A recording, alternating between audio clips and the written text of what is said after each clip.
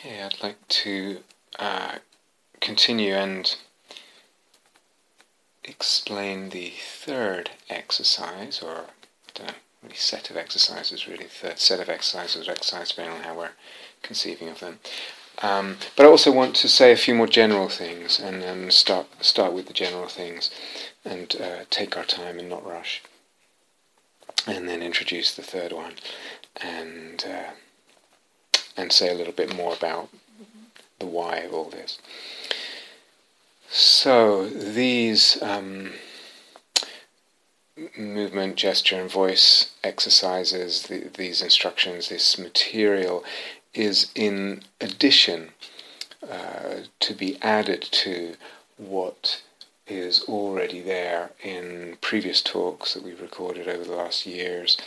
And I tried to give a little list, but I know there are some I'm forgetting. In fact, I remember sitting right here, not on a retreat, recording something, offering some instructions or some possibility for meditation around ensouling the voice, but I cannot for the life of me recollect where that is.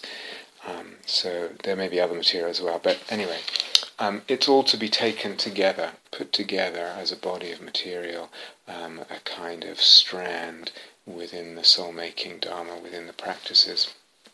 Some of what we'll say in this set of talks will repeat some of what's there, and some stuff will be there that's not here. In other words, I said other stuff there that I'm not going to repeat here, and vice versa. There'll be new stuff here that wasn't said there.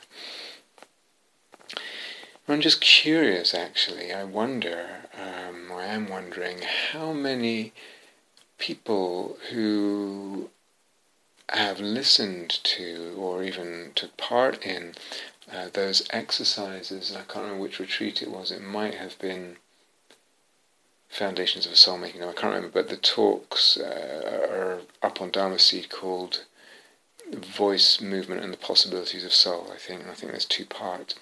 I wonder how many people, of everyone who's perhaps listened to those talks, how many actually picked up those exercises and practiced them, repeated them in practice, or how many even listened and practiced as opposed to just listened, but really how many actually picked those exercises up and pursued it and developed it as a practice.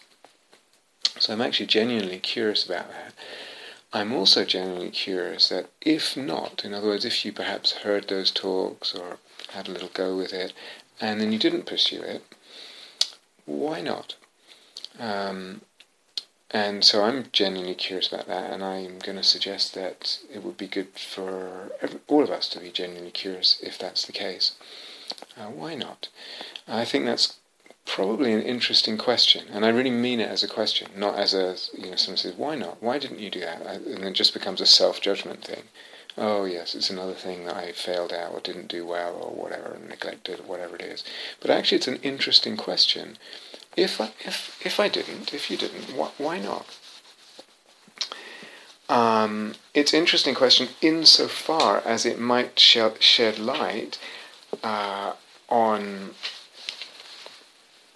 those areas and issues we touched on yesterday. Inertia. Like how much of not taking up those practices and not kind of galvanizing oneself to do what's unfamiliar. And actually what does take a bit of energy and a bit of oomph and a bit of, now I really have to do this, and it's different than sitting there quietly with the legs crossed in the usual meditation posture or on a chair or whatever it is, and doing my usual practice. So it's an interesting question. If one didn't, the why not becomes an interesting question insofar as it might illuminate those areas and issues we talked about, inertia, and also the question of discriminating significance, or failing to discern significance. Okay, these 2 things we talked about yesterday. Maybe I didn't because of inertias of different kinds in my practice, in my relationship with practice, what and how I practice and all that, and the form of practice and how that can get kind of just rigidified, kind of set. And practice is something you don't move much in, or it doesn't make much noise. It's not loud like that. It's certainly not. They were quite wild, but sort of rambunctious. Some of what was there. And so, was it inertia partly, or was it? This just didn't. I just didn't discern it. Didn't occur to me as something. I didn't grasp it as something significant. And there were, as I mentioned yesterday, lots of other reasons why not, to do with how I put the teaching out, and not taking enough time and rushing through things, and etc. But insofar as it sheds light on those two areas, I mean, also pedagogically, I think it's interesting as we go forward, to take more time and really earmark something. Okay, this is a thing now. This is a practice, and here we put a ring fence around it and make it a thing and make people do it. So pedagogically, it's also an interesting question and something to bear in mind. But as far as it sheds light, as I said, on the issues, the areas of inertia and the capacity to discern the significance of something that we read or hear, it becomes a very interesting question. Why didn't I pick that up and pursue it and develop it and repeat it and practice it? So I'll leave that with you. We introduced yesterday these two first exercises, just called them exercise 1 and 2, and just to repeat a little bit, again a little too brief, why, some of the why for those two exercises has to do with, well, firstly, developing sensitivity. Again, how much sensitivity and the development of sensitivities is part of so much an integral part of, a necessary part of soul-making Dharma practices. They so depend on sensitivity. And sensitivity in this case to movement, to gesture, to voice, sensitivity to energy body, sensitivity to space, to sound. So all that was in exercises 1 and 2, this possibility of developing sensitivity and how important that is in soul-making Dharma practice, increasing the scope or the area in which we are sensitive and to which we are sensitive, and the range of aspects of being and expression to which we are sensitive, and increasing the sensitivity as well. And the second reason why has to do with is it possible, and I think it is very possible, that we can live as human beings in this culture of ours, this complex culture of ours, a complex sense of self, complex social dynamics, etc., complex psychologies, and our energy and our voice can be held in, our body can be held in, held back habitually, often unconsciously, and often not even through a conscious choice. We're holding ourselves back, holding ourselves in as a habitual holding. And that holding back of our energy and our voice, holding back of our bodily expression as well, is actually a holding back of our libido, of our life energy, of our life force, and also of our eros. In the larger, in the fuller, richer sense of that word eros. And a holding back of our soul. And this, I think, is very, very common in our culture, and it may be common, I'm going to say more about this as we go on, it may be especially common in certain ways in some Dharma cultures. So there's the development, why exercises 1 and 2, the development of sensitivity in certain areas, and the increase of sensitivity, both in, what would you say, refinement and depth, but also in scope. And also this question of is there a habitual holding back or holding in of my energy, of my voice, through my body, which is actually a holding back of my libido and my soul? Do I have a choice in that? Am I even conscious of that? It's very important, I think, very, very important. We'll elaborate on this. I'll elaborate as we go forward. And we talked about, we use this language of preliminaries and exercises. And just as it's probably obvious, but if we call those exercises and the other exercises we'll give today and hopefully in the coming days, if we call them preliminaries, they're also already presupposing other preliminaries, for example, mindfulness, some degree of energy body awareness. So they are also preliminaries that are resting on other preliminaries, you could say. So that's, probably obvious. But also, just a little bit, if you've been listening to the teachings over the last while, even just over the last couple of years, let's say, you can see that some of what we might call preliminaries and what we might ask for as preliminaries from a practitioner as prerequisites can then become ensouled. This is on another retreat we talked about the difference between foundation and a root as being something that can actually grow. Foundation is something that's fixed. So this, what is a kind of prerequisite or preliminary, can then become an ensouled area and grow and be developed to other levels that we had never even anticipated or intuited or dreamt of.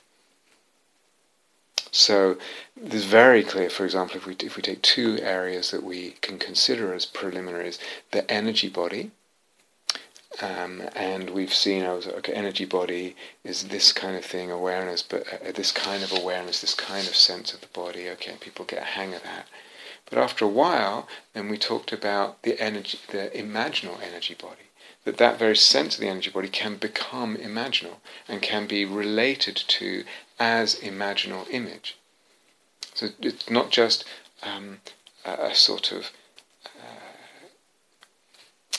kind of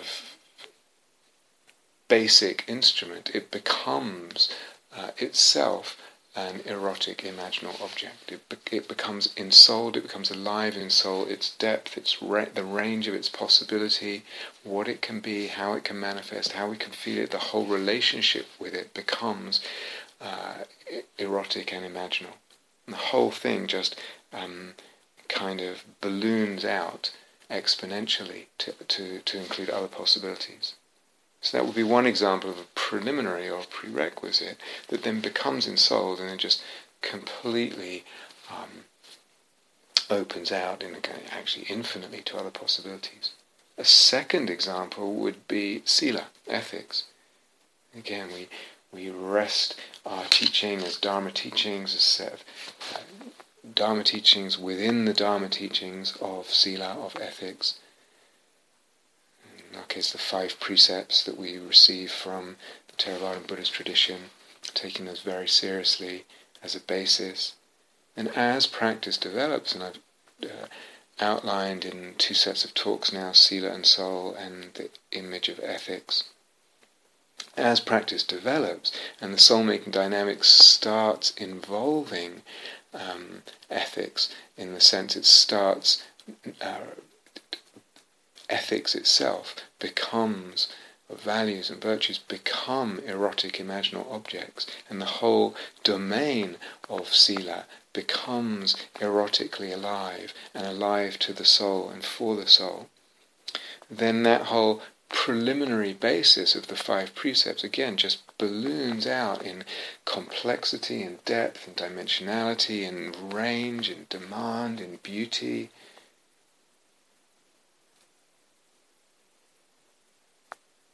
All of that. So those would be 2 examples of areas where preliminary becomes ensouled, and then it becomes something that's, potentially the opposite of preliminary is super advanced, But the same could be said of something like dana or even mindfulness. But lots of possibilities there in relation to this idea of preliminaries. And again, to touch on this thread, I'll keep coming back to this, the why of all this. And repeat something I think I said yesterday. So why preliminaries? Why these exercises, these kinds of exercises? Why even think in terms of exercises or preliminaries? So, as I said, we can just hope that the soul-making dynamic, we know, we've heard, or we've even had experience of the soul-making dynamic, what it does is it will expand things. It will expand its range. It will include more and more.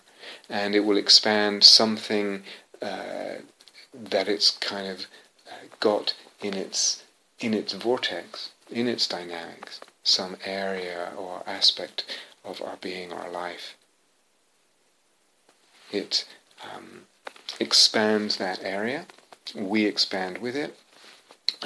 Our understanding and our experience of that area or aspect of being expands with it, or shatters in the breaking of the vessels, and then has to be built in a larger way, deeper, more fuller, far-reaching way. So it might be that we can just hope that the soulmate, that if we're practicing soul-making, we like it, practicing, and we can just hope that the soul-making dynamic will expand, will get hold in its expansion, or in the breaking of vessels that happens occasionally from time to time. Sometimes it's just a stretch, sometimes it's actually a shattering. In that whole process, over time, that eventually it will just, by itself come to involve and include an in-soul movement, gesture, voice. We can just hope that. That's because that's what soul-making dynamic does. However, if those areas, movement, gesture and voice, or some, let's say some directions and possibilities within movement, gesture and voice are, if the blocks there that we have are really entrenched, if they're entrenched enough, then the power of expansion of the soul-making dynamic, propelled by Eros, etc., and the Eros Psyche Logos dynamic, if the blocks are more entrenched and effectively more powerful than the soul-making dynamic at that point, it won't ensoul those areas, or those possibilities within those areas. So sometimes it does. The Eros and the soul-making dynamic just does its thing, and it overcomes or it stretches those walls, those blocks. We've talked about this, whether they're blocks of Eros or Psyche or Logos or whatever it is. And sometimes it will come up against them and it won't be strong enough. The blocks are too entrenched. And so those areas will not be included in the soul-making dynamic. They won't be ensouled. So that certain things won't open up as possibilities. It will stop there. The walls are not moving. The limitations stay where they are. Now, I don't know. Can we know in advance, with respect to any aspect of our being or area of our life, whether whatever blocks we have there, which are often unconscious anyway, whether they will be weaker or stronger than the soul-making, the push of the soul-making dynamic, the fermentation, the force of fermentation of the soul-making dynamic as it moves into those areas, as it reaches those areas and those aspects of our being and our life. I don't know. How would we know that in advance? It may well be in many cases that it does expand those limits, push open those walls, create, discover, open new possibilities, new roads for soul, new territories and landscapes.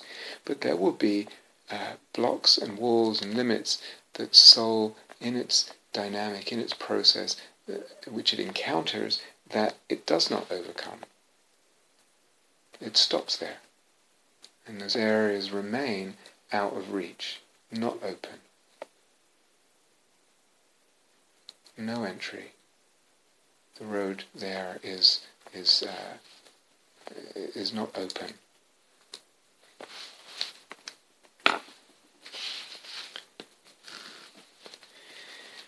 What does it mean for example, for movement, gesture, voice to be ensouled? Use this term. What does it mean? What are we meaning, at least, when we say movement, gesture, voice can become ensouled? Well, I think for right now it means two main things at least. It means at least these two things, and they're both quite big. So the first is, it means that if the soul wants to express and communicate through or using these aspects of our being, movement, gesture, voice, it can. They are available within those domains of movement, gesture, voice. There are roads that are open. Travel is possible. Expansion is possible. So if it means that to be ensouled, movement, gesture, voice, to be ensouled means that if that soul wants to express or communicate using or through those aspects of our being, it can, because they're there, they're available and they're open. And the degree of possible development there is infinite. Again, if we go back to the sort of example, the analogy of music, it's just completely open-ended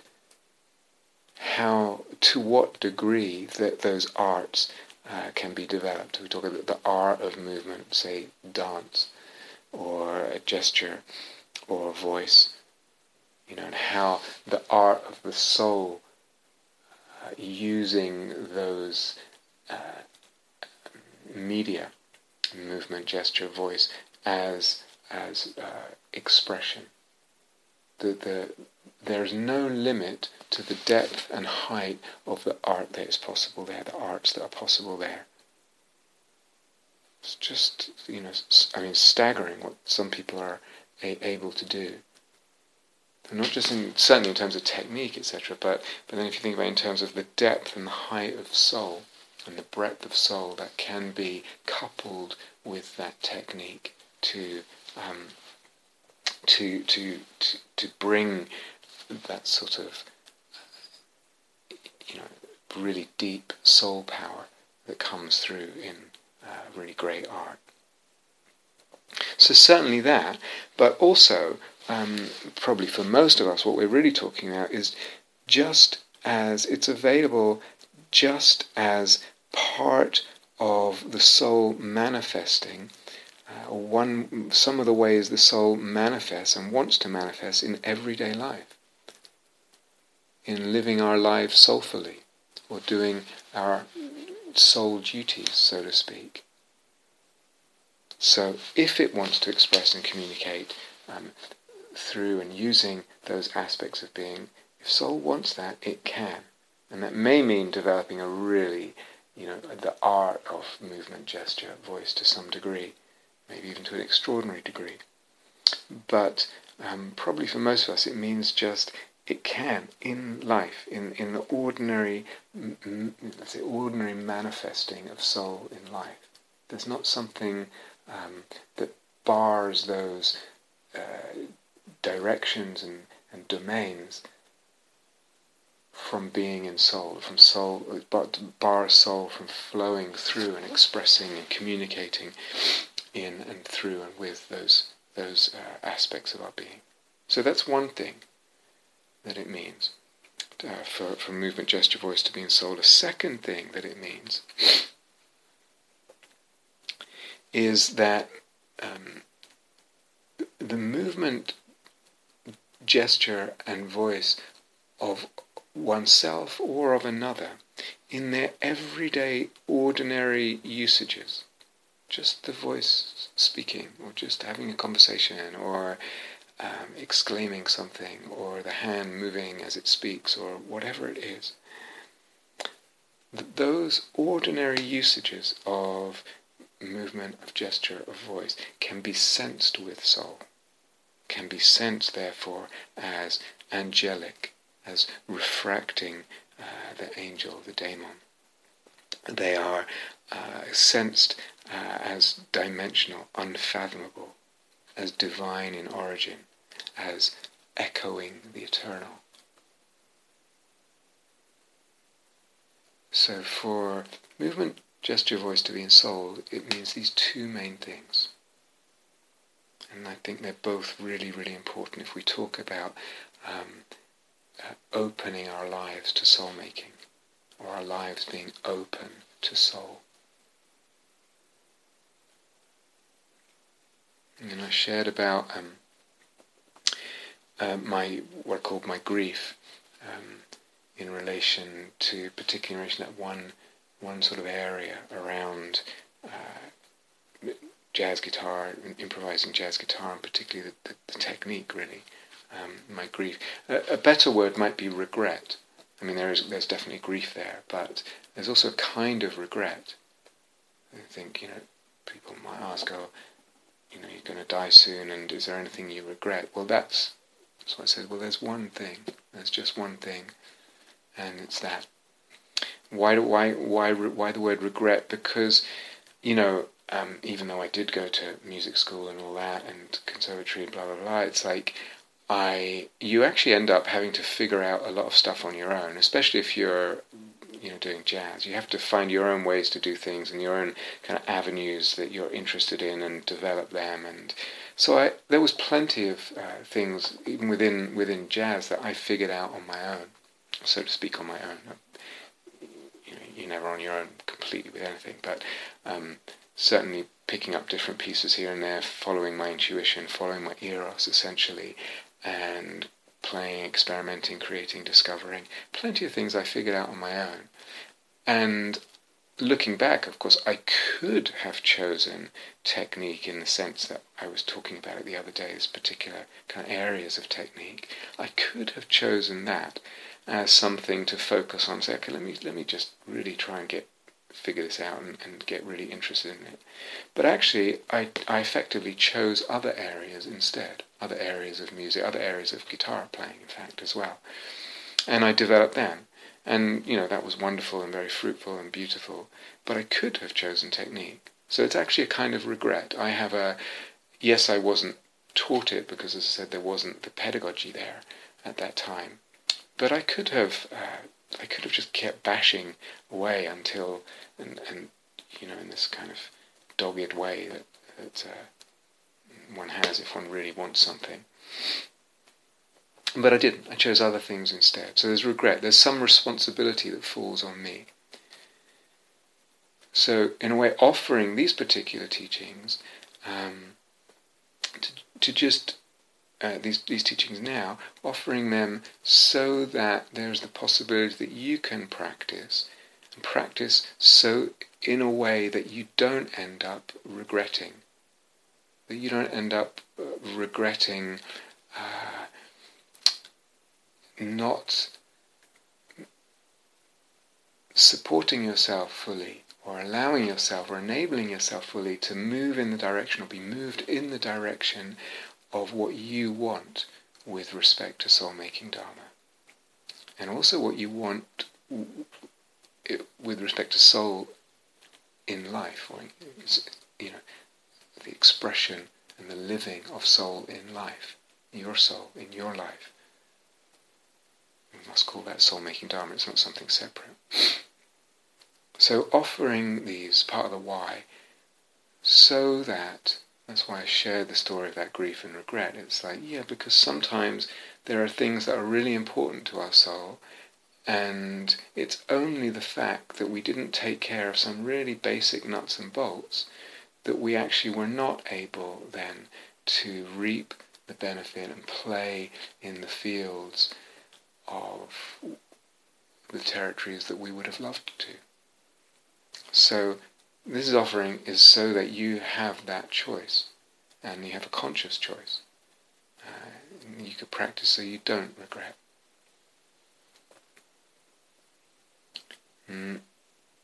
We said, one of the things I said yesterday was, these are small pieces, these exercises, this emphasis on movement, gesture, voice, and the exercises will do this. They're kind of small pieces, but they're indispensable, both. So they're not super central, super big deal, but they're indispensable, both. So there's a kind of, not contradictory, but two sides of that statement, obviously. And where does it, how do you pick it up? What does hearing something like that do to your relationship and attitude to this whole notion of preliminaries and exercises, and these particular ones that we're working through? So I probably want to avoid two extremes here. So there's small pieces, therefore one hears, it's not important, and one maybe never bothers to do these exercises. Or, well, okay, I do them once or twice. That would be one extreme, and I think it would be probably a mistake for most people. Maybe not for everyone, but for most people. Not for everyone. The other extreme that you want to avoid is then you hear this, okay, small pieces, but they're indispensable, and therefore I drop everything else, and I just spend hours every day doing these exercises, and I vow to do no other practices until I've completed 3 years of just these exercises every day, or whatever it is. So, as usual, a little bit of middle way can go a long way. Bringing some intelligence here, knowing one's patterns, recognizing the kinds of inertia one typically gets entrenched in, falls into, all that's really important. As usual, it's really about discernment and intelligence and applying that to one's practice.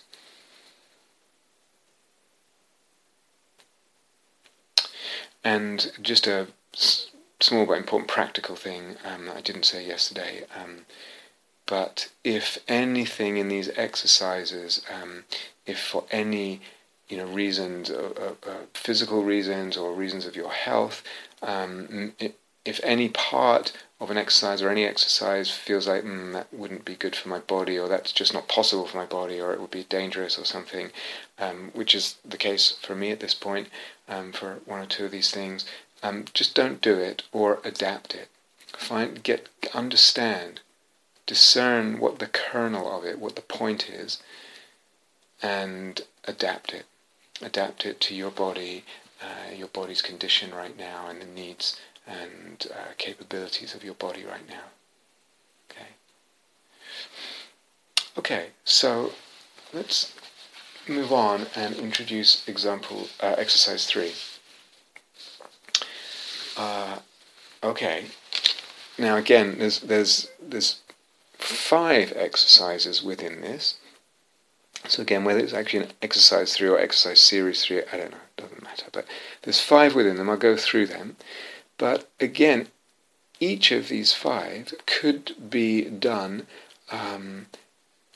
physically. In other words, that it's concretized into an actual movement and vocalization or whatever, movements and vocalizations. It could be done concretely, physically, or it can be done just with the energy body, so to speak, in the sense of the energy body in the imagination only, and there's nothing physical or audible, perceptible there. So each of the 5 can be done in either or both of those ways, and I would encourage exploring both. Really, really encourage exploring both the concrete, physical, and the not concretized, not physicalized, just the energy body, just the image sense. So I can give these sort of little nicknames, these 5. I'm not sure I'm such a fan of the nicknames I've just come up with very hastily, but it doesn't really matter. You could just go by numbers, or you can make your own nickname. The first one of the 5 I've just called something like thunderclap or thunder and lightning. Okay, but don't take that.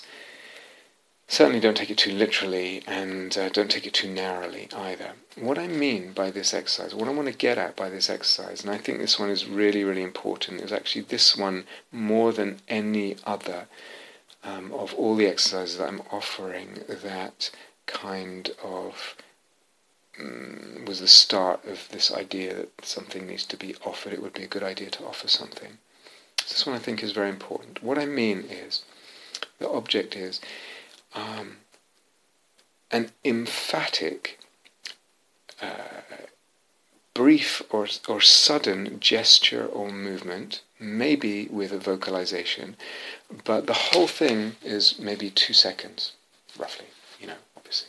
So something but very emphatic and relatively short, and if there's a vocalization, it's also relatively short. But within that, emphatic means there's force in it. There's power in it, there's energy and strength in it, and there is soul is coming through.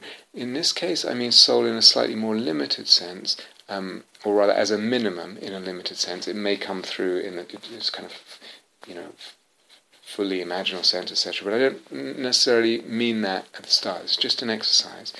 I mean soul coming through, soul as the spirit, the life force, the being, the person, the energy.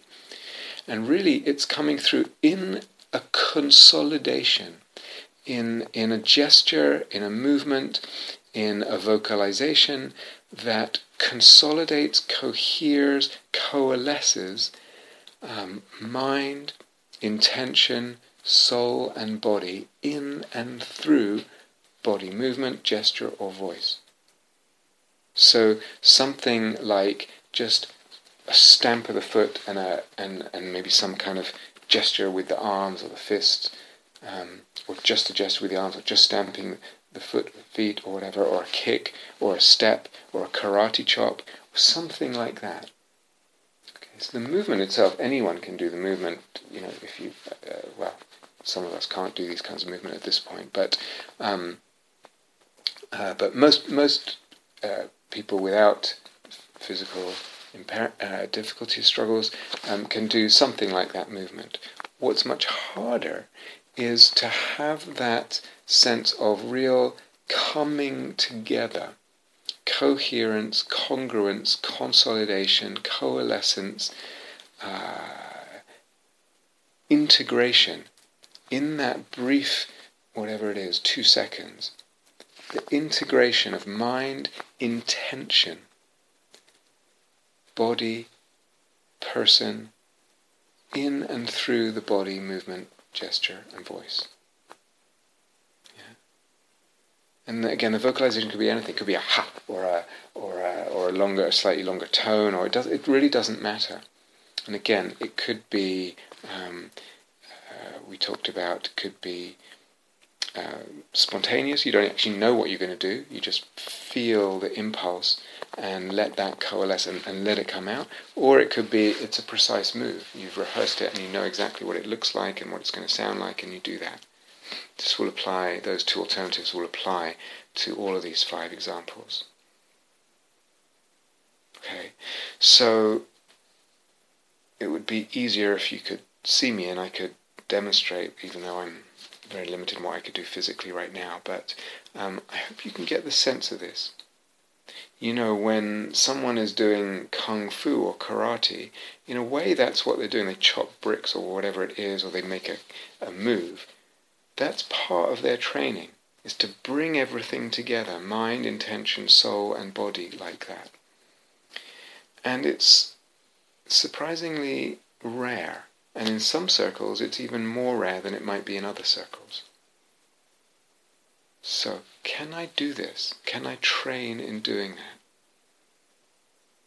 that? And as I said, I think, or for me, this is the most important one, even perhaps, of everything that I'm going to offer. And there's reasons for me saying that. I'll come back to that. But it may be you just think, well, I don't know, it doesn't sound very interesting at all. Just notice your response. After that, after you've done your gesture, if this was on retreat, if we were doing this on retreat, or if this was a retreat setting and I was introducing this, I would say, okay, the way we're going to do this is, let's say we have this whole week, and whatever, if it's a week retreat, and every day you're going to come into an interview room with me, and I'm going to sit there, and you're going to do this thunderclap or thunder and lightning movement, gesture, vocalization thing. And so you just come in, prepare yourself, and then you do it. And then in front of me, and I'm watching you. And then after you do it, you assess it. Maybe you say, oh, yeah, felt like I wasn't quite in my feet there. Or I could feel I was holding back a little in my voice. Or I could feel like the energy was really coming through, but it was more, I guess, hysterical than coherent. It was a bit sort of, it wasn't really congruent like that. And then after you assess, I assess. I assess you. Okay, I'll explain why. This might sound like in our culture, in our Dharma culture, this would be a very odd thing. A kind of little exam where you have to do something in front of the teacher and then they sort of assess you. So I'll explain why that would even be part of it in a retreat setting. Of course, if you're not in a retreat setting, then either you have to just do it on your own and you assess, or you could do it with a Dharma friend, etc. But I think even the ability to really read these things in another person and sense them is also quite rare, and something that needs developing, and probably will only develop again through practice. For most people, will probably only develop through practice and through doing it oneself. And then some people will develop the ability to sort of get a sense with other people.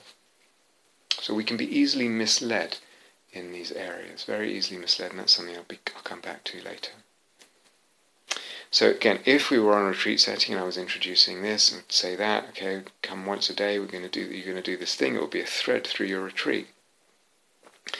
And you can practice these exercises or that exercises on your own as much as you want in motionless, silent meditation, so just with the energy body and with the imaginal sense, or the imaginative sense. And you can also practice, for example, if we were at Gaia House, you can go out onto the grounds and just practice that, as much as you want. And then once a day, you'd come and do this thing. Okay. So I'll come back to what's that assessment bit about. I'll come back to that. Anyway, that's number one. Okay, so I hope I've conveyed something there of that. Be easier to just see me, but anyway, we're recording this, so okay, that's the first one. The second thread of this exercise, number 3, is the second part is, and again, I'm not sure about the name, but something like, call it borne aloft by angels. Okay, so here, not 2 seconds, maybe you've got a maximum of 2 minutes. You don't have to use all that time. A maximum of 2 minutes. I mean, certainly more than 20 or 30 seconds, but somewhere between, let's say, 30 seconds and 2 minutes. And you let your body, or you express with your body, the image of being borne aloft by angels. So somehow these beings who have no weight are bearing you aloft, are holding up your body on these gossamer threads of love and light, making your body buoyant, floating, light, weightless. And your body in that can give itself to being held by the angels and moved by these angels. And the body, in giving itself, can become fluid. Your body becomes fluid in that, in this sort of, almost the way that sometimes when they celebrate, a party or something, you can lift someone up, and if there's enough people, you can pass them along, or in a big crowd or at a concert, pass people along, hand to hand. A big crowd passes a person along. Something like that, but much more delicate and almost ethereal. So the body becomes fluid in surrendering oneself to that being held and being moved. So that another part of it is the surrendering oneself, surrendering one's energy body and heart as much as possible, and soul. So probably in this no vocal, it's just moving your body in a way that expresses that as much as possible. And then again, if we were on retreat, you and I might take turns in assessing that.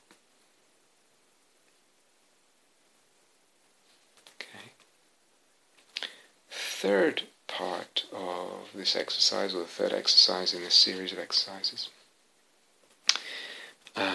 is what we might call the raging beast. Okay, so I don't know what even comes up in your mind right now as a reaction when you hear raging beast. And of course there are many types of beast. Some have tails, some have horns, some have fangs, some have teeth, some have tongues, all kinds of stuff, many kinds of beasts. So we're not going to put a limit on that. It's just a raging beast, or the raging beast. Maybe it's a ravenous beast, maybe it's not, maybe it's just raging. Careful how you hear this. Do you hear raging beast and then hear evil, for instance, or ill will? To me it doesn't imply that. So I want to be very clear about this. Exercise does not imply evil necessarily at all, or ill will. But again, somewhere between 30 seconds and 2 minutes, it might be that within that 30 seconds and 2 minutes it may be that there are kind of bursts. So you have a little burst of letting this thing come through your body, or feeling into your body and the movement and gesture and vocalization that might come with that. And then that goes a little bit, you let it go, and you gather the intention, gather the chitta, gather the energy body awareness, and then do it again. Another burst of, up to 15 seconds, whatever it is. This is all quite loose. Or it may be just 2 minutes straight, you're just really in this thing. Whatever. Again, vocalization is possible, but not necessary. So maybe sometimes you do it and there's vocals that come with it, sometimes not. Maybe try both ways. And again, depending on the context, we would, both of us, kind of take turns in assessing that.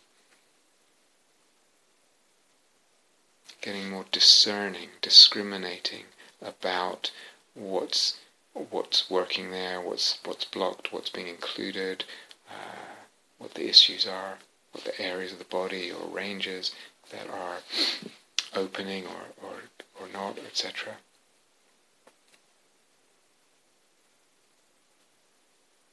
Okay. Fourth one is something we might call something like the immovable protector, or the immovable guardian.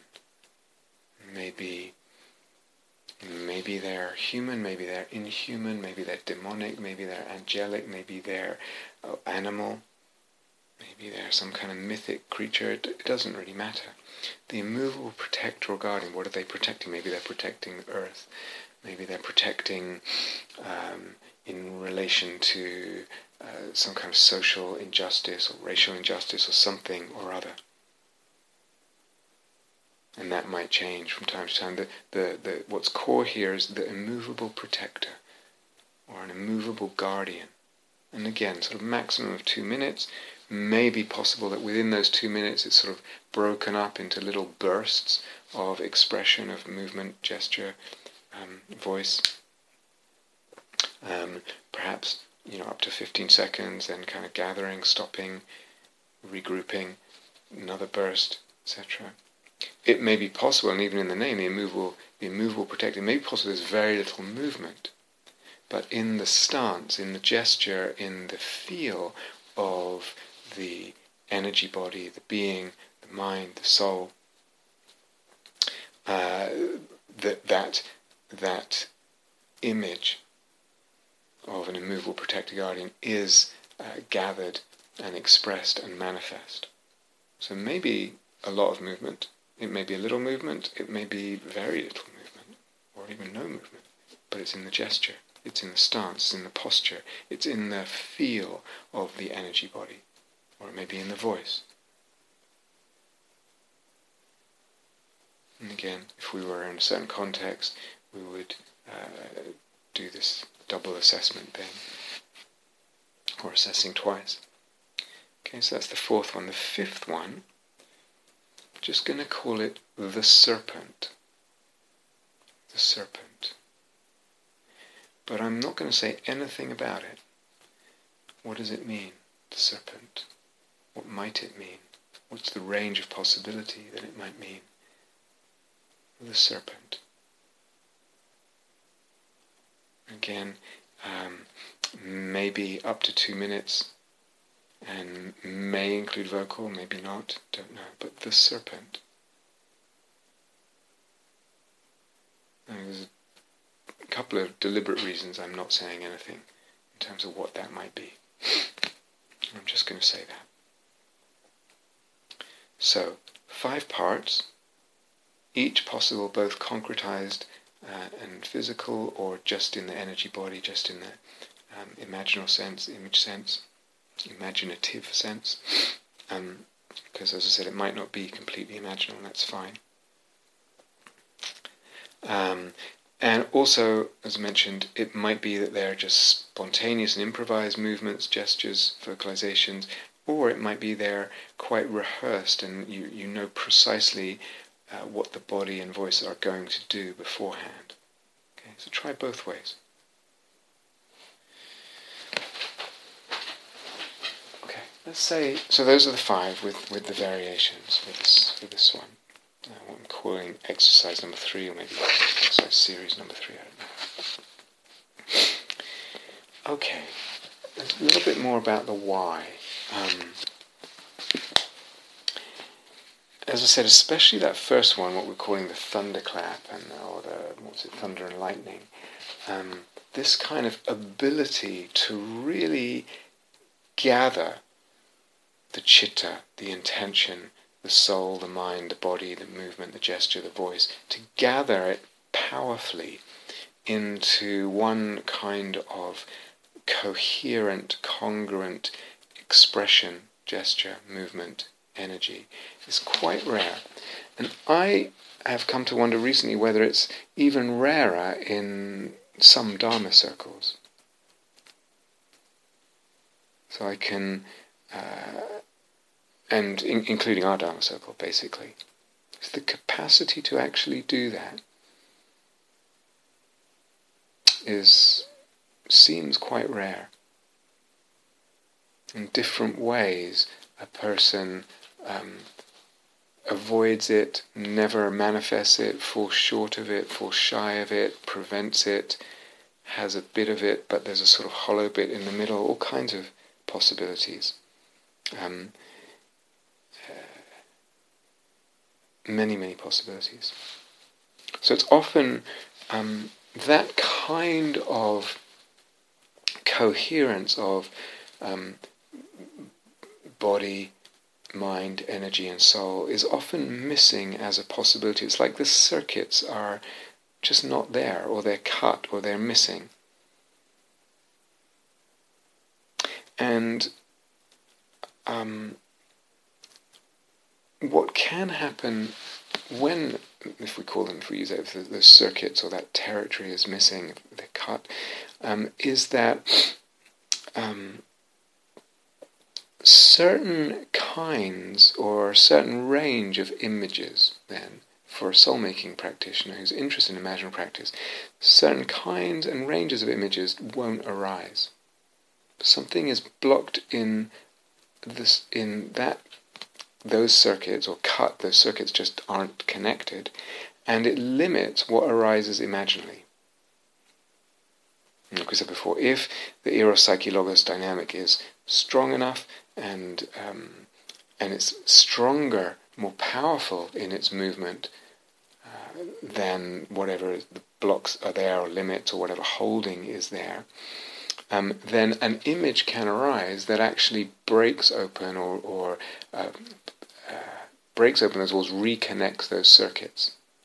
A flame, a spark jumps over, and in jumping over connects two points, reignites, makes available again, reconfigures that circuit. And it comes from the power of the soul-making dynamic in constellating an image, and that image does something. The power of the image, and the image is allowed to do something, or has enough soul-making power in it to do something, and it reconstitutes, it reconfigures, it reforms that circuit, if we're going to use the language circuit.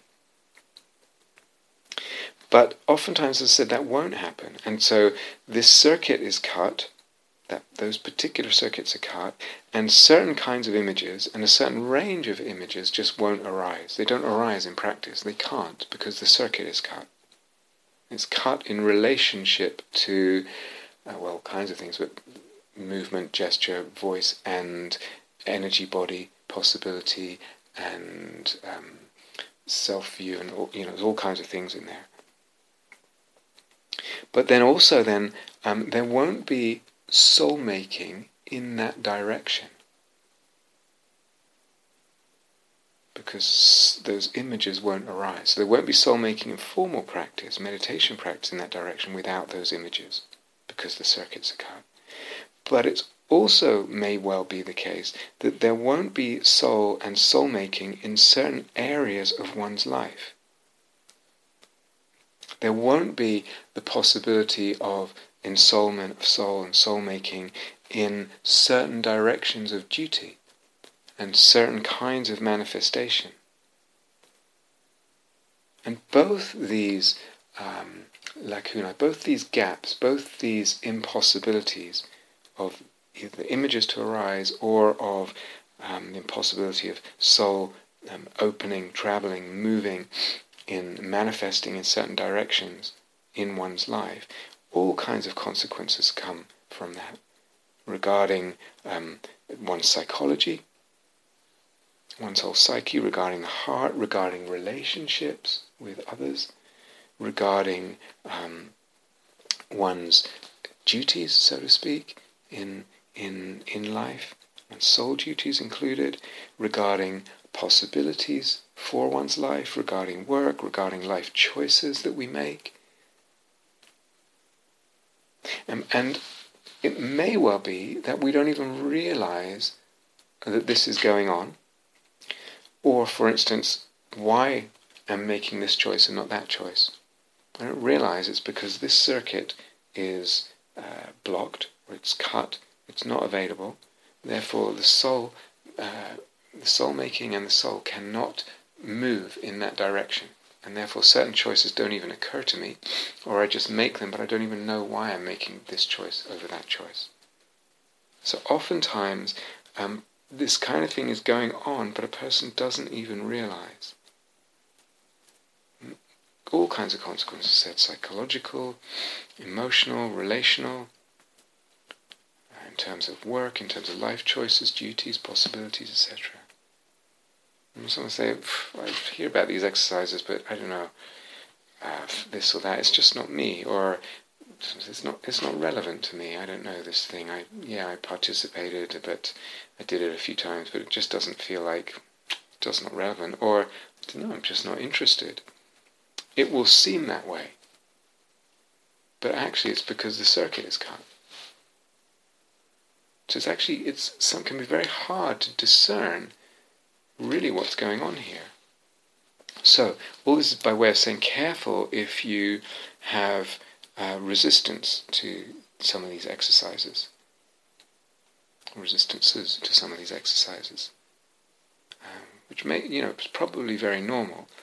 And of course, you're free to do whatever you want and pick up and put down, and it's completely up to you.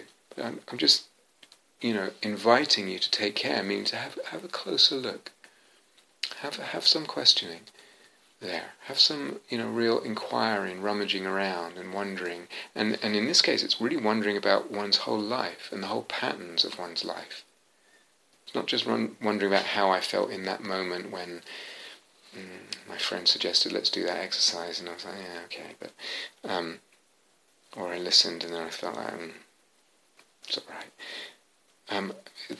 Just an invitation to really ponder, is there something, a much larger trajectory, absence of trajectory here, in one's life, patterning, limitation, blind spots, incapacities, impossibilities. Then, you can do what you want, but just the invitation to take care and to really inquire into that. So, and if, maybe you do this stuff maybe once or twice, and then you neglect again the question, why? Why would you neglect this? And again, as a real question, as a genuine inquiry. As I said, it's not that everyone needs to do all this, because some people may already have all that range available. If we just talk about these 5 we just talked about today, and include, let's say, the ones we did yesterday, may already have all that range available. It's all available vividly and vitally and juicily and soulfully in image, in the energy body, in their physical body and voice and the manifestation there, available in their life. And some people, it's all there. It's like, I'm not really interested in spending my time doing that. And yeah, why would you need to? You don't need to. I don't need to practice the C major scale again, or I don't need to practice that particular technique again, because I've taken it as, it's as developed as it's going to be. I can move on to developing other things. But just to know that if that's not the case, if all that range is really not available, or not really available in the range of images, in the energy body, in the physical body, in the life, in the directions of one's life, in the expressions and manifestations of one's life, then there will be consequences. Most likely there will be consequences. There will be further consequences, and those consequences will include limitations on soul-making in life. There will be consequences to neglecting, not picking up, and just kind of giving in to one's inertia without really examining it and questioning it. So, always the choice must be yours. You must have that autonomy. But just a real, you can hear, it's a strong encouragement to inquire and to question, really, do I really know what's going on for me here? And here doesn't just mean here and now, it means in my life, and the patterns of my life, and the choices of my life, and the directions I end up taking and not taking. Some of these examples we said take 2 seconds or 3 seconds or less to do, but the circuits they need may have been shut down or short-circuited or chopped or snipped or whatever for decades. So it can seem like the exercise is really not a big deal. It's this 2-second thing, but the circuits that they need or the circuits that are involved in these exercises, or that the exercises in a way are trying to reinstigate, may have been shut down for decades.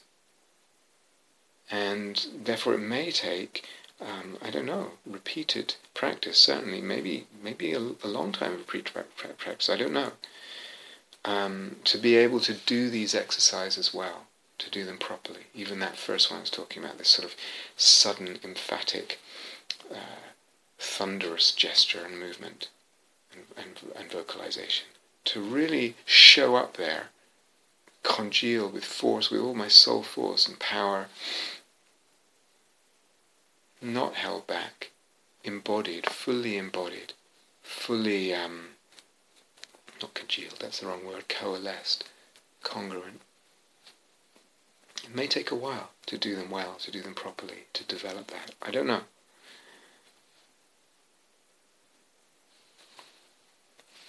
So, all this is not for the sake of self-empowerment. It's not for the sake of winning friends and influencing people. It's not for the sake of making you more attractive. It's not for the sake of making you more whole or more integrated. It's not for the sake of some kind of catharsis. Oh yeah, get my anger out, or whatever it is. But it's primarily so that, as I said, if the soul wants to manifest in image, in energy body, in emotion, or in life and in duty in life, using these kinds of faces, expressing these kinds of theophanies, if that's what soul wants through you, through image, through energy body, through emotion, through life and duty, if that's what soul wants, it can. That's the primary purpose for these kinds of exercises. Secondarily, through that, I think, through doing these exercises, and some of the ones we've done on other retreats as well, and some of the ones we did yesterday, and we'll go on to, it can also, as I said, begin to awaken and ignite the possibility of sensing our everyday movement, gesture, and vocalizations, of them being sensed with soul, without them being in any way extraordinary. And this is part of sensing ourselves and sensing others with soul. Other aspects of the being, other aspects of life begin to be dimensionalized in that way, as we said. So, why this business about the assessment and the sort of exam situation? Very unusual in our Dharma tradition. Of course, in other Dharma traditions it's rare, but it does exist absolutely in other Buddhist Dharma traditions. Excuse me. Why would I include that if we were in a different situation? If we were actually on retreat and I was introducing this? Why? Because being seen and judged makes it usually, for most people, more challenging. One gets self-conscious, one holds back, all kinds of reasons. And sometimes one doesn't even know the reason. But that's actually part of it. Because again, if we think about what the relationship here is between these exercises and the possible manifestations or duties, work, whatever it is that soul will ask you to do, will want you to do. Those two, the manifestations of your duties, will be seen and judged in the world and by the world. And what happens then? What happens to our energy, to our voice, to our to our expression through the body, when we feel or know that we are being seen and judged in and by the world? So putting that piece in, the assessment, the sort of exam piece, actually makes it more difficult usually, and more challenging. And that's actually part of it, because that mimics the actual situation that soul finds itself in life. Soul is in life.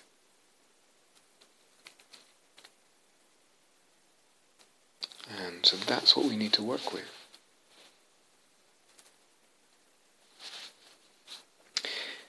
And still, I still think, or I wonder if still, it can be hard, not easy to understand why these exercises, why are we introducing this? So I've introduced it with a few people now, just a few, and sometimes some of the exchanges in trying to explain it, sometimes the person understands immediately, but actually it's often easier when I'm demonstrating something that they seem to understand immediately. But then often after that, they sort of forget and they veer off into something else. Like something's happened. They've what's the word? The practice is diverted, or they forget it, or so something that they understood instantaneously with me working one-on-one in a room with them and showing them something, and they just got it immediately through me sort of giving example with body, voice, and gesture. And they seem to get it, and it's all fine. And then it just kind of veers off into something else. They've lost the understanding why, or they forget, or they drag in other kind of propensities or habits of view, etc. Or what can happen is, if I'm not demonstrating, it's actually very difficult for a person to, it can be, it seems to be, understand what it is that we're talking about, or why this is important. Someone's even working with a person with an energy, body, and voice, and it can feel very alien, or they're not really sure what we're getting at, or they can't really tell the difference in two, say, movements or vocalizations they made.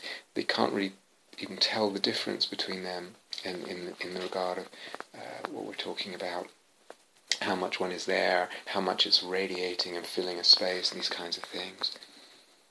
Or sometimes I might suggest, why don't you, to a person, when you learn to sing that song and sing it in a way, with the full energy and really with the whole body, like we were talking about in yesterday's exercises, and with the whole presence there and being and person coming through, and not held back in the voice and the body and all of that stuff. And remember with one person sort of suggesting, first time I suggested the ideas of saying, choose something like, like, I don't know, a heavy metal song or a punk song, something. And that was a misdirection in terms of the teaching I gave. It can be that genre, but actually the singer, if we're talking about singers, is actually, they're quite held back and contracted, and they're not really fully in their voice, or fully, their body is not really expressing things. And it might, at a superficial glance, as I say, it's actually quite hard to even discern it seems, to discern it in other people. It might look like, well, the guy's raging around and jumping about on stage, and he's clearly very angry about something or other. But actually there's a tremendous amount of contraction and block there, and something's almost, the voice is almost being squeezed out through a tiny little hole, almost. Or say this song and that song, and we don't recognize where this singer is actually fully, let's say, in not holding back in their voice. They're fully inhabiting their voice, and their energy is fully inhabiting the space that they're in, and fully reaching the audience and the physical space that they're in, and their whole body is involved, and their whole body is emanating, radiating the sound and the song and the spirit of the song, etc. And other times, and it can be hard for someone to realize when that's the case and when it's not the case. They're both two songs, it's like good songs, they're both good singers, etc. We're talking about something else here. Or, as I said, might be, try this with people and they just didn't, I don't know, that just didn't land, it just doesn't seem, I don't think that's relevant to me. It might be for other people, I don't think it's relevant to me, or I don't think I need that. Or, I don't know, it just doesn't interest me. So that's also something that I've encountered. In exactly the people that I would really disagree with their assessment there. It's precisely a small but absolutely indispensable piece that they don't have yet, that's very relevant, that they do need, and that they should be interested in, would be my opinion. So it's really interesting what can happen here in terms of the whole sense and view of this whole area. It can just completely pass one by as if we just don't recognize there's anything of significance or value or personal relevance here at all.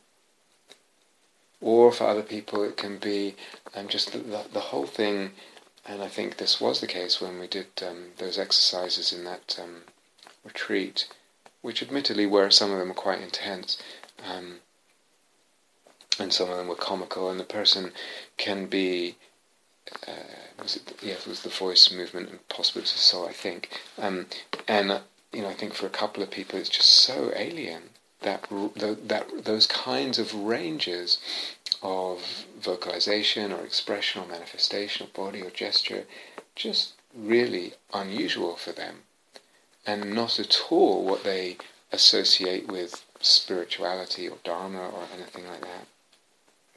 Now they might not even say that, perhaps out of respect, etc., but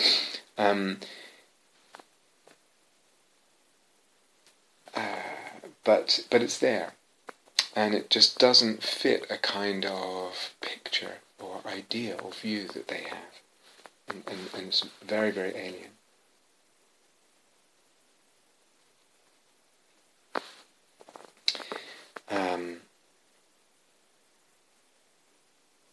So to me this is not just the doing of it, but also the whole sense of it, and the whole capacity to discern both its significance but also its presence or its absence. As we were just talking about the first of these 5 exercises, we could talk about any of them, is something that can be strikingly undeveloped for practitioners who in other ways may be very well developed.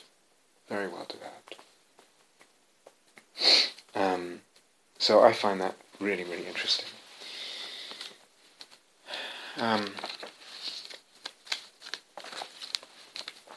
Sometimes, again, I'm still in the why, really, or aspects of the why. Sometimes I'm working with someone in an interview one-to-one or whatever, and it might be there's an emotion or a dukkha or a frustration or something that's there that they've brought in.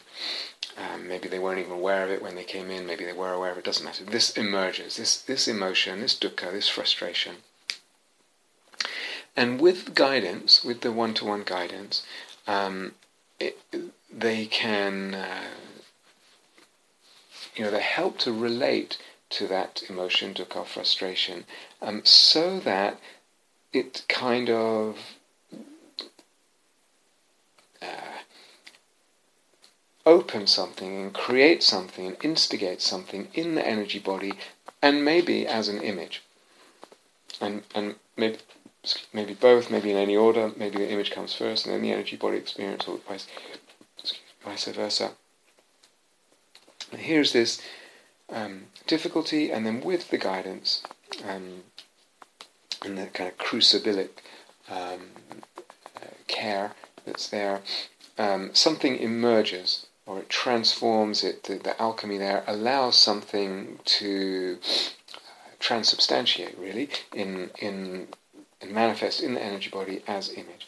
And that manifestation in energy body and or as image opens up in that moment a whole new sense of self and also sense of the body. So I've given different examples of that over the years in talks. That would be quite a common occurrence. But often then, what happens is that new sense of self and open sense of body, or whatever, capacity, etc., will revert back to the usual shapes and structures. And oftentimes that reversion happens after not very long at all. So that's also, sometimes not, but that's also quite common. Okay.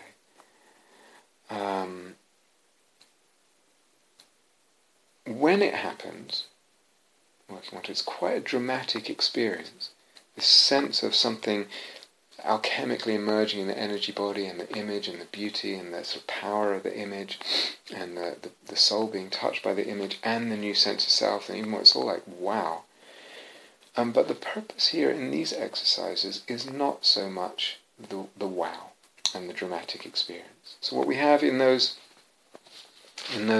examples from interviews, etc., is a kind of usually a dramatic emergence of something that does kind of, very understandably trigger a kind of wow response, and is a dramatic, compelling experience. But this is not what we're aiming for here. It's more like, as I said, it's more like we're talking about etudes, or even less than etudes. In these first three exercises, they're more like just scales, or technical exercises. They're not necessarily going to feel amazing. They probably won't. They might do, actually, so you really don't want to limit things. But the point is to view them more as scales and technical exercises. So on that point, and again thinking about pedagogy in a larger way, if you were to ask me, looking back over my Dharma practice and retreats and all that, if you were to ask me about dramatic experiences and dramatic openings, etc., that I've had over the years, I could describe many, I'm sure, but I could say, oh, that happened in this situation, that other thing happened in that situation, whatever it is. So I could tell you about dramatic experiences and dramatic openings. But if you ask me another question, what has made really long-term differences in terms of long-term openings or long-term being helpful long-term, the answer would not necessarily be the same as dramatic experiences. I think about, for example, different, let's say, week or 10-day retreats that I've done. And there have been a number where I could say, oh yes, it was on that week retreat where I had that experience, that was pretty amazing, and on that other week retreat, that dramatic experience happened, etc. But the answer to the second question about what made long-term differences would not be the same. So, actually, what seems to have made long-term differences, if I'm answering this question just for myself now, is the possibility, or when I have been able to repeat something, repeat a practice, do it over and over again, a practice on a tack that's helpful, relevant, but also has some eros for me, that's alive for me, that's growthful, and that's an edge, and that therefore is interesting and exciting. And I've been in a situation, either because I'm on personal retreat and I don't have to listen to everyday new instructions or whatever it is from the teacher and go along with the group. I've been on personal retreat and just follow my own thread there and develop this thing, develop this practice that I'm exploring or discovering or whatever it is. Or, so either on personal retreat or in everyday life. Just every day, getting on a track of something that I'm really interested in, and repeating it, developing it, growing with it. So that would be more my answer to what has really made genuine long-term difference in helpful ways, different kinds of helpful ways. So the answers to what has been amazing, dramatic, wow experiences, how much does it overlap with my answer to what has really made long-term, genuinely helpful differences?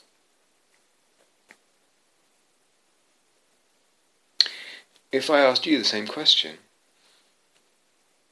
what would you think? What would you answer? And careful not to confuse the wow factor, the feel-good factor, the dramatic factor, with what makes a long-term difference. That may be something you want to reflect on. Of course, you might have a different answer, but it may be something you want to reflect on.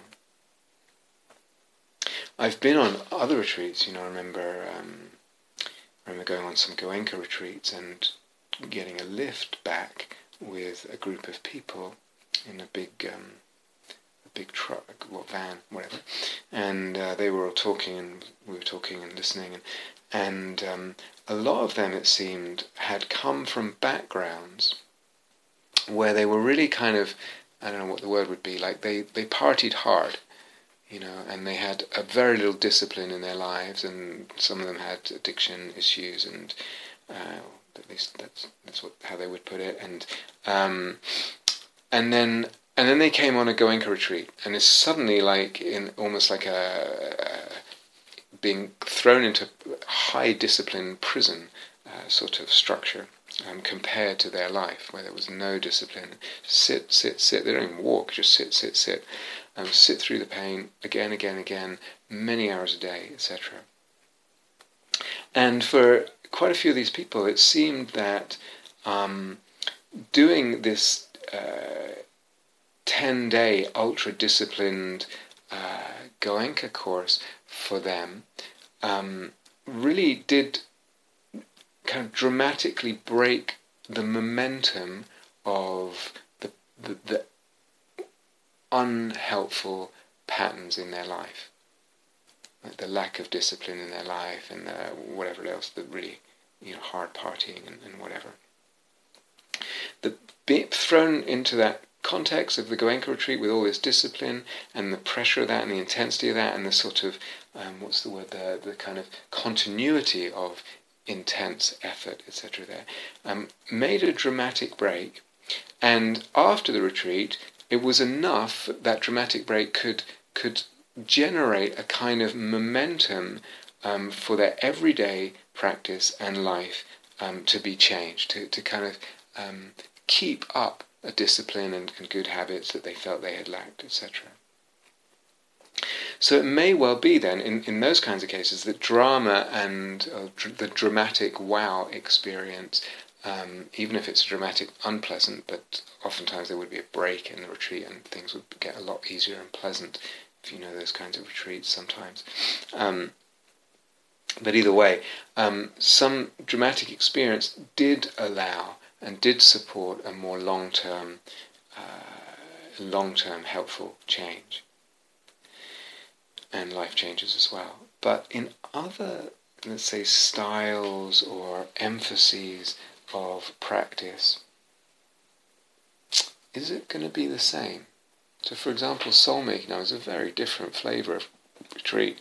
And the whole tenor of the retreat, the whole atmosphere, what we're doing, how we're doing it, the flavour of softness as opposed to intense pressure and effort and heart, all these kinds of things, but particularly what we're doing and how we're going about it, it's not the same. So it may not apply. The fact that you go somewhere, you have an amazing experience, it was so beautiful, this experience on that 7-day soul-making retreat or whatever, or it could be another kind of retreat, it was a metta retreat or this or that, it was so beautiful, the heart was so open, or just a vipassana retreat, and there's something that touches one deep. Of course that's important, that's lovely, but that doesn't necessarily translate as making a long-term difference. So there's something to think about, and there's something for us to think about as we go forward as a Sangha with soul-making, and again pedagogically, or with regard to pedagogy to think about here. Is it necessarily this model of week-long group retreats is really the most fertile, the most soul-making in the end?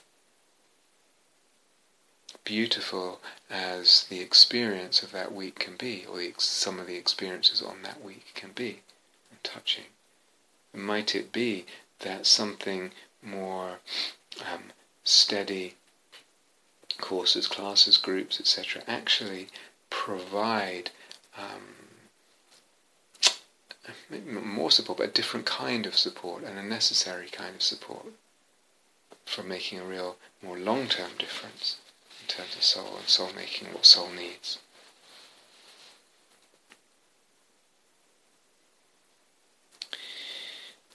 So, that's something to think about. I don't know, just thinking about it.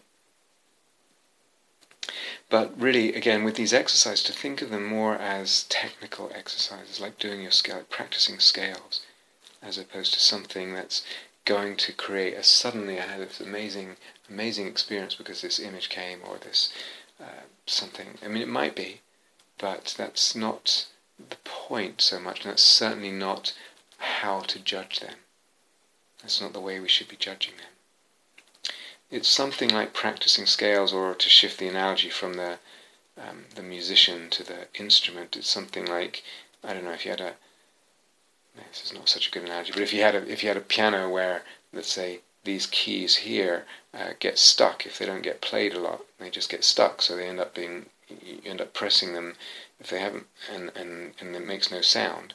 Then you go and you're trying and play or improvise something, or play your piano piece or whatever, and you reach that note and nothing comes out because the key is just stuck. This is a very bad analogy, but maybe if every day it had been played more and the kind of wouldn't have, you can free those keys up so they don't get stuck, then they're available for the music. But what we're really talking about, again, is what soul might need. Yeah, so yes, there's some what we could call psychological health reasons why these exercises are a good idea, or might be a good idea for some people in some stages of their life. But even those psychological health reasons, we can conceive them as being, if you like, on a continuum with soul reasons. The soul might need that kind of psychological health. The soul, as I said, might need for those circuits to be connected and working and available in movement, in gesture, in body, in voice.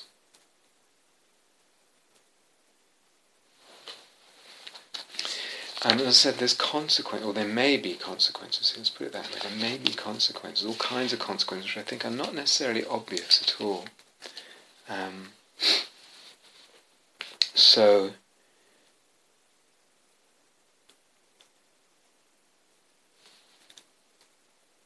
sometimes what can happen is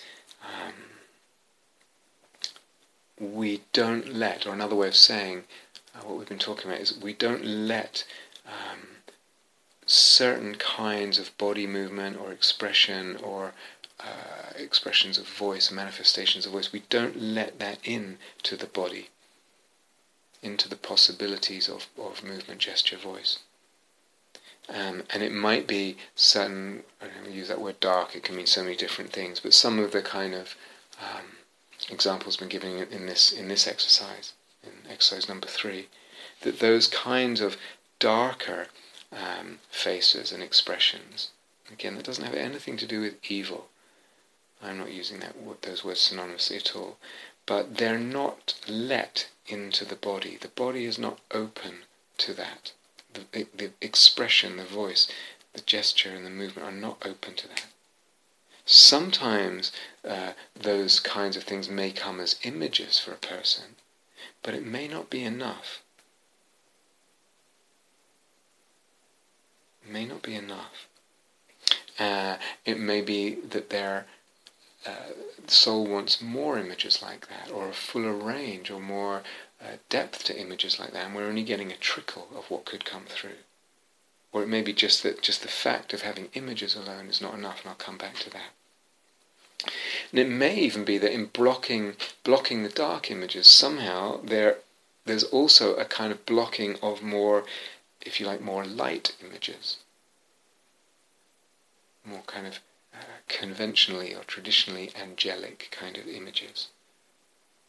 And that's not obvious at all. It's because I'm not letting this dark into the body that actually then in my imaginal practice there's also a block of a certain kind of range of light images. We want the whole range of images. Soul wants the whole range of images to be available. And remember that talk, I hope you remember it, the spreading of 5 wings, I think it's called. Again, this very much has to do with inertia and limits and blocks and ideas and stuck places and contractions. 5 kinds of range that we want to check that we're open to. The spreading of 5 wings, I think it was called. We want the whole range of images. Soul wants the whole palette to be available for its art. And it wants that not just in imaginal practice, but also in the body and in the voice, in the expressions of body and voice, movement, gesture, etc.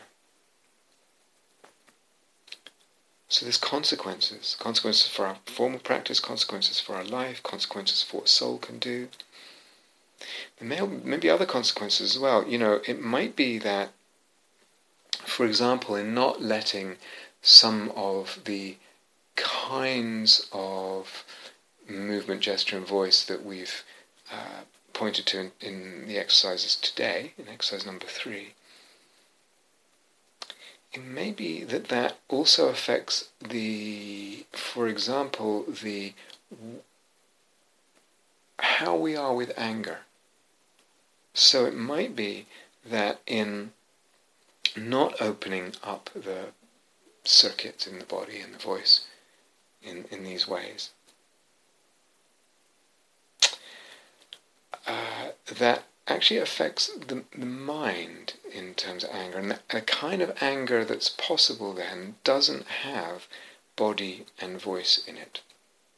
It might also not have a range of images, as we said, in it. It has a very narrow range. And in that, it might be a couple of things. It might be then that the mind gets into quite black and white thinking and viewing. And that's something that often goes with anger when anger is not so healthy. It gets very black and white, the thinking and the viewing.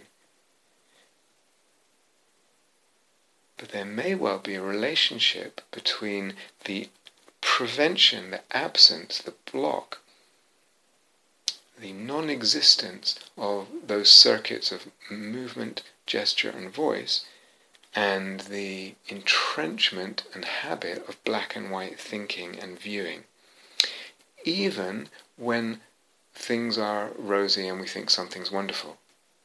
And that's just all taken as the truth.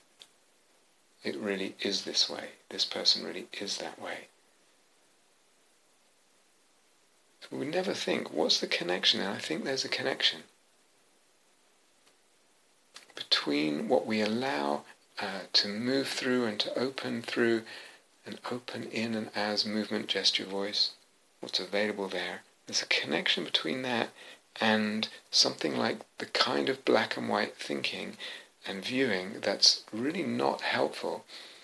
Certainly not when there's anger, but also when there's a kind of positive assessment of something. It's even if you're praising someone, they might end up feeling a little bit put in a box that they don't feel comfortable with. Even you're saying this or that about them or about something they've done, but actually it's black and white. It's something entrenched and something. This is connected with the second aspect I want to draw a link to, because something can be brittle here without letting things, without opening up the movement, gesture, voice in these kinds of ways. Something can get not just black and white in our thinking, viewing when we're angry or when there's positivity, but also then brittle. And again, if we're talking about anger, the anger can be merely cold anger, and that's all that's available to me, as opposed to a hot, juicy anger. Cold anger is not far from hatred, in certain ways of using those words. But cold anger is also kind of brittle. And again, there's a kind of brittleness that can come into the being through, again, just through the non-availability of some of these circuits with regard to body and voice. The anger can be brittle and not have depth to it, not have juice, not have, I don't know, I'm thinking of a spicy, juicy curry sauce. It doesn't have that in it. There's something cold and brittle in it. And then being brittle, it easily shatters. And something shatters in the being, not in a helpful way. And something shatters in the anger, in what we're trying to stand up against or for, or what we're trying to express, and the point we're trying to make, whatever. Something shatters, and there's a collapse in the being. And there's no strength there. So the collapse, because of the shattering, because of the brittleness, because of the non-availability of these areas and circuits and directions and possibilities in movement, gesture and voice. The connection with all that with black and white thinking, black and white viewing. So this is not, I think, obvious at first.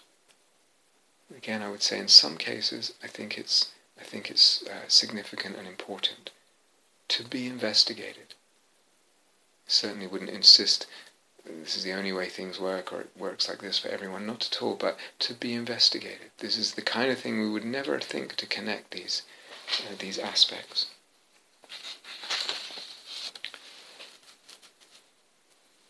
So there's a relationship here to everything that we're talking about. There is a relationship to the question which I brought up, I think, several times, but recently, now I can't remember. It might have been in the talk about pain on in Psyche's Orchard. But anyway, somewhere, a few places in the last while, I brought up this question, I have at least, about for example, ritual.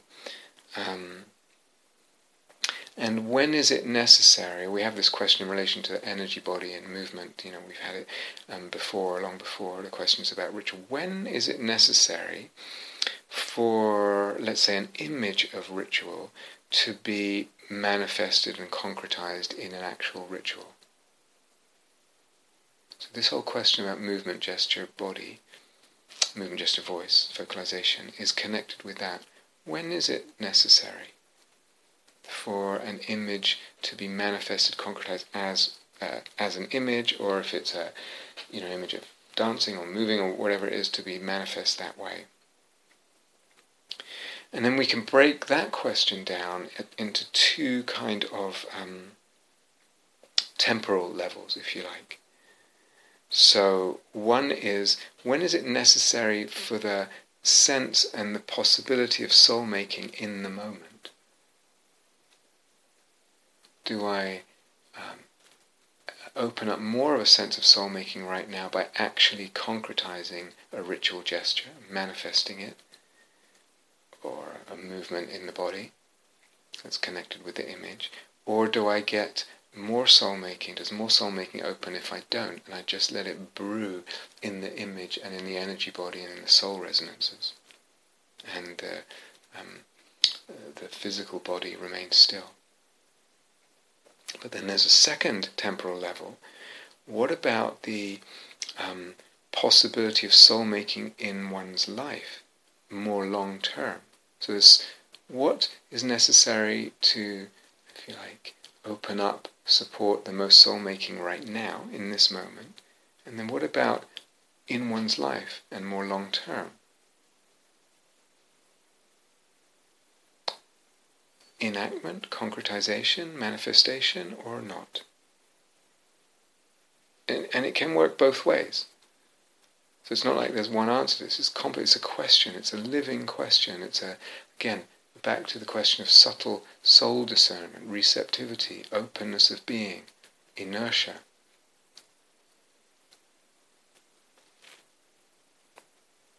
So two temporalities to concern ourselves with. If we're talking about, let's take the example that this image comes, and right now, with this image, what is it that allows it to become more soul-making? Is it moving the body, or is it being still? Is it concretizing or not? And then the second, what is it that allows that image to engender and open and instigate more, the fullness or a fuller soul making in my life over the long term?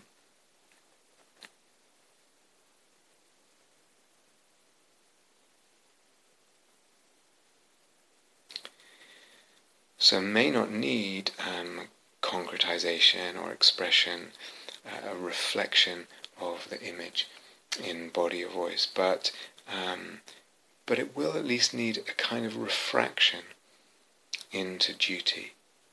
The image needs to be refracted somehow into duty. And what will that need? And what will that need from movement, gesture, voice? And are they available for that? Are they open? Are the circuits working?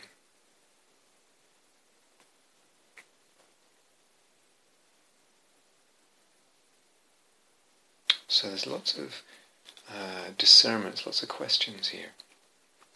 And sometimes the soul may want to express itself through movement, gesture, voice, but those are blocked. And they're blocked so much, this relates to what I said earlier, that a person doesn't even feel the want. Those circuits are so cut. There's such an absence of electric flow there, if we use that analogy, that they don't even feel the soul wanting to express in that way, through movement, gesture, voice. So maybe that if some of these exercises re-establish the circuits, reconnect those circuits,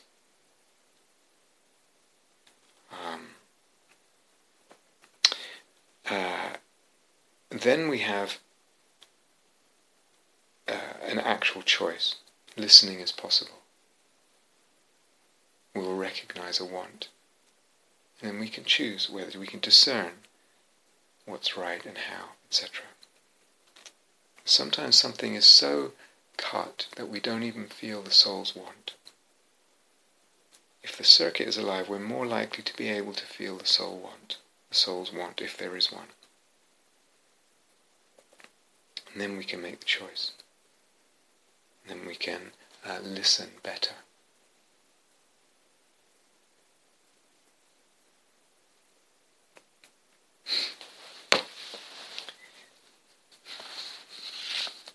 So sometimes, in all these kinds of openings, it's normal for a human being to have blocks, to have limits, to have areas of soul that are just not ensouled yet, not alive yet, to have areas of unconsciousness. All this is very, very normal. Areas of limitation, areas where there's just barred entry, all that. It's very, very normal. So please understand that in context as well.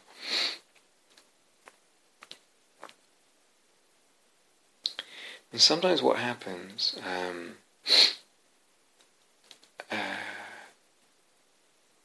is the angels come, the daemons come, an image come, imaginal figures come, and help you, help me with something that is not, that is a difficulty for me, that hasn't been alive, that's been an impossibility. So it could be exactly these kinds of ranges of movement, gesture, voice that we've been talking about, these kinds of expression. The angels come and they help. An image comes, an imaginal figure comes, and so from the power of the image given with the image and through the way of relating to the image, I am helped to revitalize, open, and travel in that area of being an area of life. It may be other issues. It may be, in the Ridwan school, Catherine was telling me they have this thing, I think they call it impeccability. And what they really mean is just the capability and the capacity to really be steady and grounded and consistent and follow through with your plans, or what you said, honour your word. If you said you would do this, to really do it. I think it's called impeccability. It's like one of their little areas. So it may be, for instance, that's not really there, or in some areas that's not there, and it's we are helped by the visitations of the angels and the demons, and the ministrations of the angels and the demons, and the encouragement and the prodding, and sometimes the tough love of the angels, the demons, the imaginal figures. And then we're able, that area is then open to us, it comes alive, we're able to travel in that landscape, that territory, that soul territory, both in imaginal practice and in life. Or as it might be the range of bodily vocal openings and expressions that we're talking about in these talks. And then they become available, we can use them, and that's great. And it was from the grace of the angel, in a way. Also, of course, needs me to relate, to assent, and to relate in certain ways that allow that image to become genuinely imaginal, so that it has its full soul power. So sometimes things work that way around. From the angel, so to speak, by the grace of the angel, still needing our work.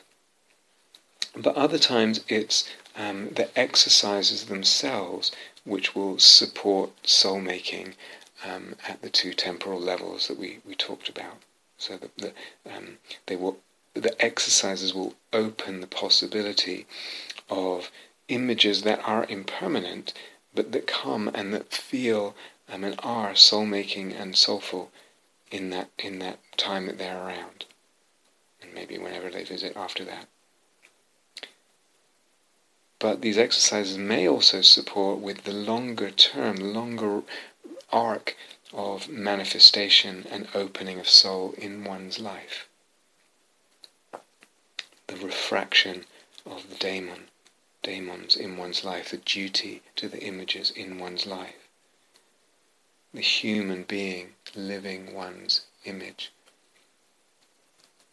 The capacity of the person to live one's image. to really live one's image, to embody it, to manifest, to refract.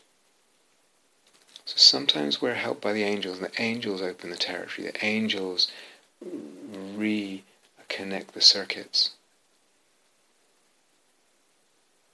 And sometimes we have to do this kind of more exercise work, and that opens the circuits, and then they're open for the angels.